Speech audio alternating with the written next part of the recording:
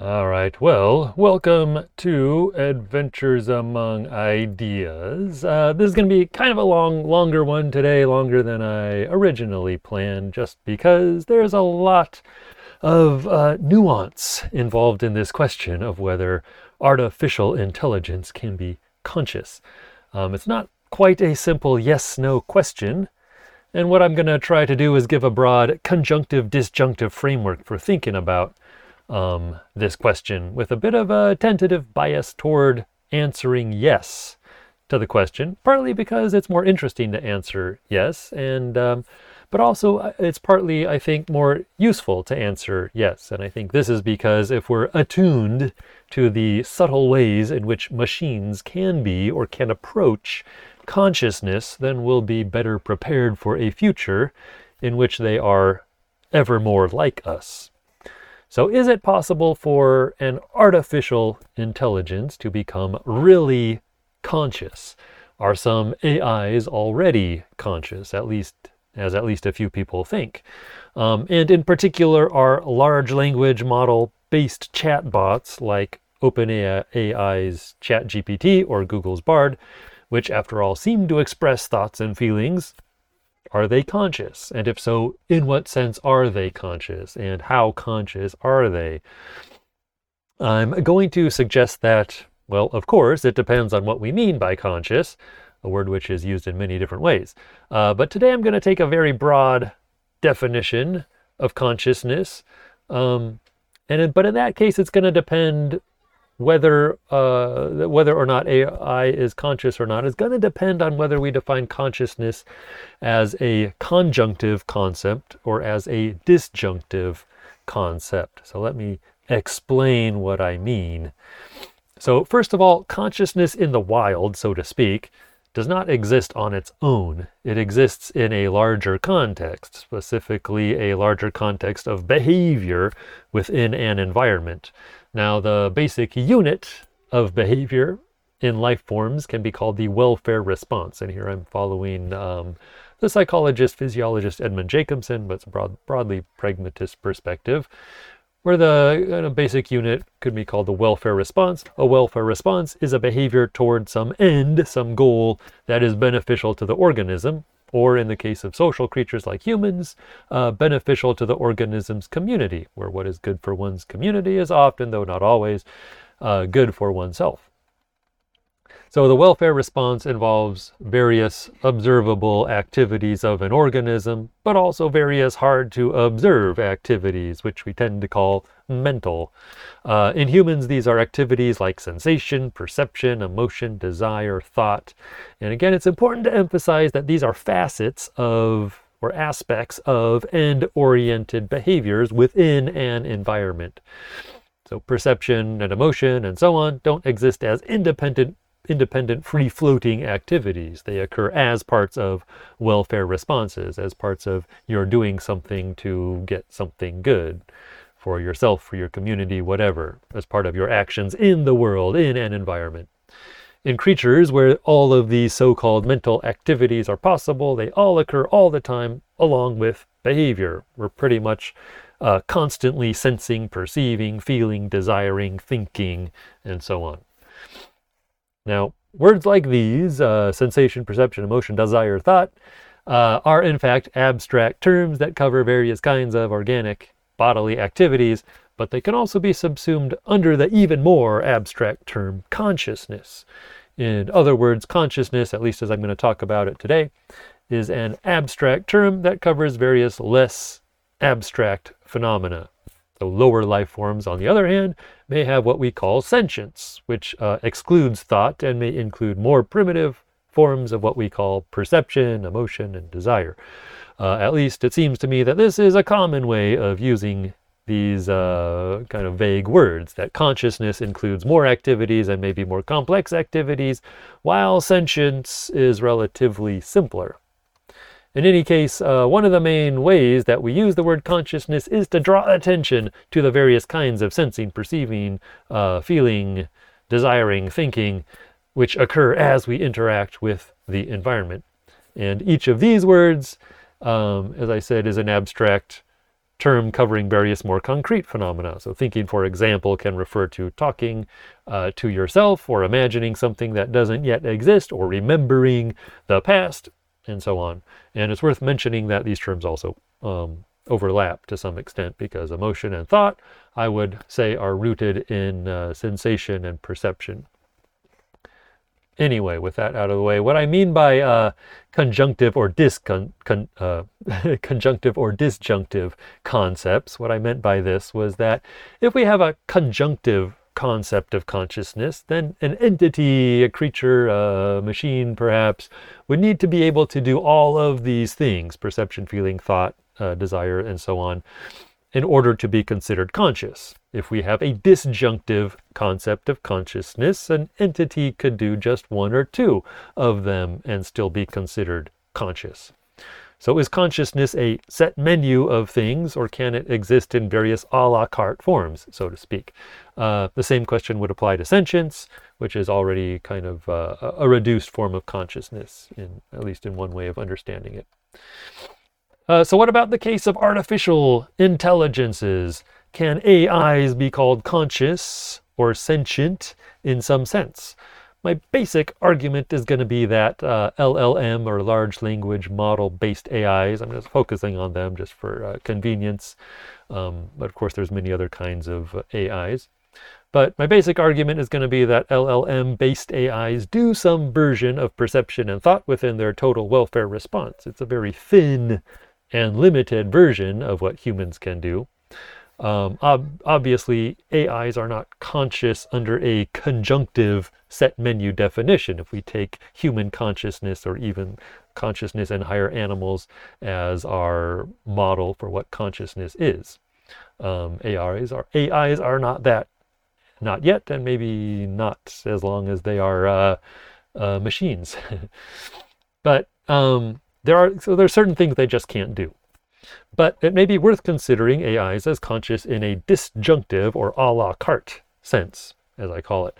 Because once AIs skilled in language use become more thoroughly embodied, for example, in autonomous robots, will be more on the border of consciousness in a conjunctive sense. So we may want to start getting used to the idea that machines can be conscious. Let's try to break down the sense in which AIs might be conscious. So AIs like ChatGPT are typically based on artificial neural networks. This is a very interesting form of organization, but it's also very limited because it's based on a view of humans as information processing systems rather than as kind of holistic, organic objects reacting and adapting to an environment. Neural network-based AIs use the brain rather than the behaving body as a model of intelligence. And for me, on the face of it, this is an odd choice because human brains are not capable of functioning, or at least not capable of functioning very well outside of a mostly intact human body. Still, the idea that intelligence is a result of how neurons or relatively simple program modules, simple equations, are connected to each other in a kind of complicated way is useful when you're trying to build a software program. And the software program ideally should be independent of any particular set of hardware, and it can't generally interact directly with the environment. So I find the world of software to be very Cartesian in its orientation. So Descartes, of course, understood the mind to be separable from the body, rather as we think of software as separable from any particular hardware. So software or artificial neural network-based AIs are based on an idea that intelligence arises from connections among artificial neurons, which each have some specialized task to do in processing some kind of input. But since we're talking about software, it might be better to call artificial intelligences simulated intelligences. They're more simulated than artificial. A word processing program simulates a typewriter, for example, or a flight simulator simulates flying an airplane. They're not really artificial versions of those things so much as simulations of them. And as I'll argue in a moment, sometimes simulations are in fact the things they simulate. At least I think you can argue this, and I'll try to argue it. But back to limitations. So for a moment. So AIs tend to be based on an overall linear understanding of how humans work. In the kind of old-fashioned understanding of behavior, an organism senses or perceives something in the environment, I don't know, a piece of food or something, then it decides what to do. Maybe I'll go and take it. Then finally it acts. It goes and does the thing. This is the old kind of black box or SOR, perception, thought, action model of mind. Input goes into the black box of the organism from the sense receptors. Some mysterious processing takes place inside the black box, which we call thought sometimes. And then the organism acts. And in fact, some of our behavior is like this. So a game of chess tends to be linear in this way. You see your opponent make a move, you decide on a response, then you act. I'm simplifying, of course. Conversation and writing can be linear in this way, though they don't necessarily need to be. You see this linear input-output model in something like ChatGPT. You give an input to the program, such as a question. The program processes this input according to some algorithm or network of algorithms. Then it gives an output in the form of one or more other sentences. So in other words, it uses an algorithm to transform sentences into other sentences. It's a kind of a stripped down and simulated version of what humans do some of the time. Some of what we do is just this. We transform sentences into other sentences, like in a conversation. You hear something, you think of a response, you say something. The question is whether this kind of information processing system, embodied as it were in software, so embodied is not quite the right word, but you know what I mean, whether this kind of information processing system can be sentient or conscious. And this will depend on whether, again, we want to use a conjunctive or disjunctive concept of consciousness. So ChatGPT, just to take this example, can do a small number of the things a human can do. I would say that in the realm of consciousness, it perceives and thinks, and it does this in a goal-directed way. It has its own version of a welfare response. Now, it may not be conscious of this welfare response in another sense of the word conscious. But my point is that it's not simply a glorified abacus or a glorified electronic calculator, although it has some continuity with those things. It's not an abacus because humans need to move each part of the abacus for it to work. And it's different from a calculator because of the range of responses open to it. And this is indeed the fundamental difference between, say, an animal and a rock. The range of responses open to it. There's no reason to think of a calculator as conscious because it can only do the same fixed number of things over and over and over again. To be sure, and a large language model based AI can only perceive and think and act in symbols such as words, which is extremely limited compared to what humans can do. But that's quite a bit more than other artificial systems can do, like a calculator or a microwave or something like that. So it may be worth recalling here William James's distinction between an intelligent and a mechanical performance. This is from his very old now Principles of Psychology. So he wrote, "The pursuance of future ends and the choice of means for their attainment are thus the mark and criterion of the presence of mentality in a phenomenon. We all use this test to discriminate between an intelligent and a mechanical performance. We impute no mentality to sticks and stones because they never seem to move for the sake of anything, but always when pushed, and then indifferently and with no sign of choice. So we unhesitatingly call them senseless." Right? So this would be kind of the abacus. It moves only because you move it. So an AI is not simply a stick or a stone or an abacus. It doesn't simply go wherever you push it, but neither is it as flexible in its ends and means as a human or even certain animals. An AI, an artificial intelligence, has a rather narrowly defined future end, which it is set up to pursue, transforming the end of basically transforming sentences into other sentences or words into images, etc. I've called this its version of the welfare response. But it also has a somewhat flexible and modifiable set of means to pursue this end with. In other words, I would say it's creative, and machines have been creative for a long time. So this is not something totally new. But because of this creativity, this flexibility that it has, if we use James's rather minimalist definition, admittedly rather minimalist definition, we may well be compelled to attribute mentality to many AIs. Now, objection, some would perhaps argue that ChatGPT, for example, does not think per se, but only simulates thought. I would not necessarily disagree with this. But I think in some cases simulations are in fact the things they simulate. Whether or not there is a difference between the simulation and the thing simulated is a pragmatic question. Obviously, a computer simulation of a rainstorm is in many ways different from an actual rainstorm. It doesn't make you wet, for one thing. On the other hand, a computer simulation of solving a math equation actually solves the math equation. Pragmatically, the simulation in this case is the thing itself, at least for many intents and purposes that we would care about. This is because numbers and mathematical operators are abstract in the sense that they don't have any necessary connection with anything concrete, anything in the non-verbal, non-symbolic world. A number or a word can remain itself in many different media.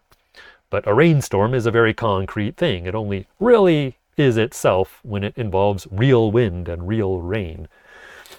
Relatedly, it might be argued that ChatGPT's use of language is ungrounded in that it doesn't know how its sentences actually tie in with reality.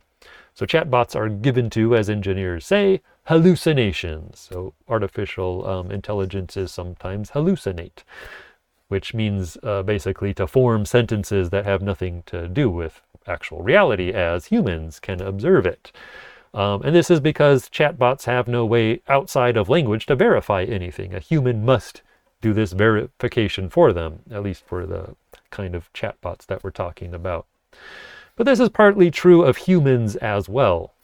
There's a lot that a student accepts from a textbook, which she can't personally verify. In what sense does anyone really know, for example, that Christopher Columbus landed in the Americas in 1492? We believe it because we've been told it by people who we've been told to trust. So similarly, I may pass on a juicy piece of gossip without knowing whether it has anything to do with actual reality. I do this not because I know the gossip is true, but to try to satisfy my listener, to fulfill some social imperative, some welfare response, just as a chatbot spits out sentences to satisfy its own design parameters. Chatbots have their design parameters, we have ours, and this doesn't always have anything to do with reality in a objective sense. If my listener tells me that my juicy gossip isn't true, and that they know it isn't true because they were there when the thing supposedly happened, well, what am I supposed to believe? I have no way to verify this statement either. I don't have any way to verify what my my conversation partner is saying as well. So at issue here is the important distinction between knowledge how and knowledge that, and even distinctions between different forms of knowledge that. So a chatbot has a chatbot has had a form of know-how built into it. It knows how to transform sentences into other well-formed sentences within certain limits. And it can at least potentially know that the contents of the sentences it produces either match or don't match with other sentences in its database. But it can't know that the sentences in its database actually match actual reality. But most of the time we humans can't know that either. For example, take an example of Google's Bard chatbot. So recently, I think fairly recently, Google's Bard chatbot responded to a question about the James Webb Space Telescope by saying that it took the very first pictures of a planet outside of our own solar system. Now, would you have known that that wasn't true? And how would you have known that this wasn't true, which apparently it's not? Only a small number of people in the world would have been able to experientially verify this sentence, because they took pictures of so-called exoplanets, planets outside of our solar system, before the James Webb Space Telescope was launched in 2021. The rest of us just have to take their word for it. In fact, I don't know that anything I've said in these last several sentences is true at all. I didn't ask the Bard chatbot the question about the James Webb Space Telescope. I wasn't there when the telescope launched, supposedly in 2021, but who really knows? And I have no idea whether the people who say they took the first pictures of exoplanets are actually telling me the truth. So, where are we? My point is that chatbots cannot be disqualified from being really intelligent because they don't know whether what they say is really true. That criterion would disqualify most of us from being intelligent most of the time. I would say that the knowledge how here is more important, is more key than the knowledge that they know how to do something is more important than that they know that anything is true. So I think it can be argued that an LLM AI's simulation of verbal thought within its narrow domain is actual verbal thought. That its simulation of verbal intelligence is actual verbal intelligence. That its intelligence, the fact that its intelligence was put there and shaped by humans, does not seem to be very important, because human intelligence works the same way. It's based on what we inherit from our ancestors and is shaped through our own interaction with the environment, just like a piece of software's in its own kind of virtual environment.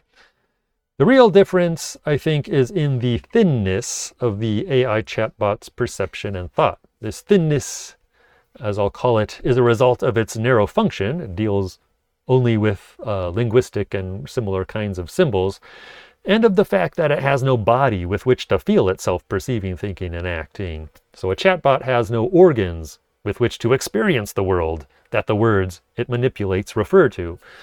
But this is only, I think, a temporary problem. As I'll kind of briefly mention later, it's only a matter of time before LLM-based AIs, the consciousness of LLM-based AIs is thickened, so to speak, by means of electronic organs. And what about when chatbots claim to be conscious in other senses? So Google's Lambda kind of famously claimed to experience feelings and emotions. This was in a kind of infamous conversation with, I think Blake Lemoine, is that his name? The Google engineer, ex-Google engineer. And the Microsoft Bing chatbot, which is based on OpenAI, claimed to feel love and desires. So here I would argue that the simulation is not, in fact, the thing simulated. So while there is a version of thinking that is, in a functional sense, purely symbolic or linguistic, emotions are not simply linguistic. When we say that we are happy or sad or in love, we're referring to states of our bodies in relation to our environments. Chatbots' statements about having emotions are ungrounded in this sense, because they have no bodies to feel and no way to feel a body even if they had one. Chatbots specifically have the potential to feel emotion because some of their tasks may be easier or more difficult in the sense of requiring more or less resources and work to complete, but they have no way to feel this in the way that humans can feel the effort involved in some task, like in the way that we can feel the buildup and release of bodily tension as we fail or succeed at various tasks in our lives. So this is to say that chatbots don't suffer. They don't have organic tissues that are capable of hurting or being soothed or being aroused. So to summarize so far, chatbots simulate a very narrow fragment of human behavior, which is linear and verbal. And insofar as they do this in a way that we find appropriate and useful, I have no problem saying that they have a version of perception or intelligence or cognition. Whether we want to say that a chatbot is conscious or sentient will depend again on whether we have a conjunct or disjunct, a conjunctive or disjunctive, the set menu or a la carte definition of these terms. And if we have a disjunct definition, how disjunct are we willing to go? to be conscious? Can you have just a bit of what makes humans and animals conscious? Or do you need most of it? Or do you need all of it in more of a conjunct definition? Now, as a final note, before I finally end this, I mentioned that chatbots like ChatGPT are based on a relatively linear form of input-output behavior. The artificial neural network is partly nonlinear, but the overall architecture of the system is linear in that its behavior is set off by user input, which must be perceived by the system and transformed into an output. So you've got this input, this stuff that takes place in the middle, and then the output. This, I think, will soon change if it hasn't already. I'm quite sure that LLMs, large language models, will be integrated into autonomous robots like your family Roomba or your neighborhood self-driving car in such a way that an artificial neural network is receiving input from the robot's cameras and other sensors. And then it will be able to talk in a more authentic way about its own mechanical states and about the external world. It will have less of an input-output architecture and more of a human-like subsumption architecture, with different tasks taking precedence depending on conditions and with conversation being more proactive. The resulting device, machine, will be much more like a person than today's robot vacuum cleaners or chatbots, however impressive these things already are. If you tell your LLM-equipped autonomous robot that the sky is green today, it will be able to check for itself whether you're telling it the truth. So these kinds of LLM robots will be creeping closer to a conjunctive concept of consciousness. What they will probably lack for the foreseeable future is anything approaching human feeling, human or animal feeling, simply because artificial materials cannot suffer as can organic tissues, and it would seem unwise, probably, to build a robot using living organic tissue. The intelligence of LLM-equipped robots will not be disembodied, but differently bodied than ours. As B.F. Skinner once put it, to quote B.F. Skinner, "In human behavior, the critical issue is not the feeling, but what is felt. A machine, no matter how sensitive, can feel only a machine. And whether this mode of feeling will count to us as conscious will have to be debated and decided on pragmatic and ethical grounds." So that is the end of my prepared remarks so far on this topic. Obviously, there's a lot more to be said, and I'll likely return to this topic in the future. But for now, have a great day, and see you later.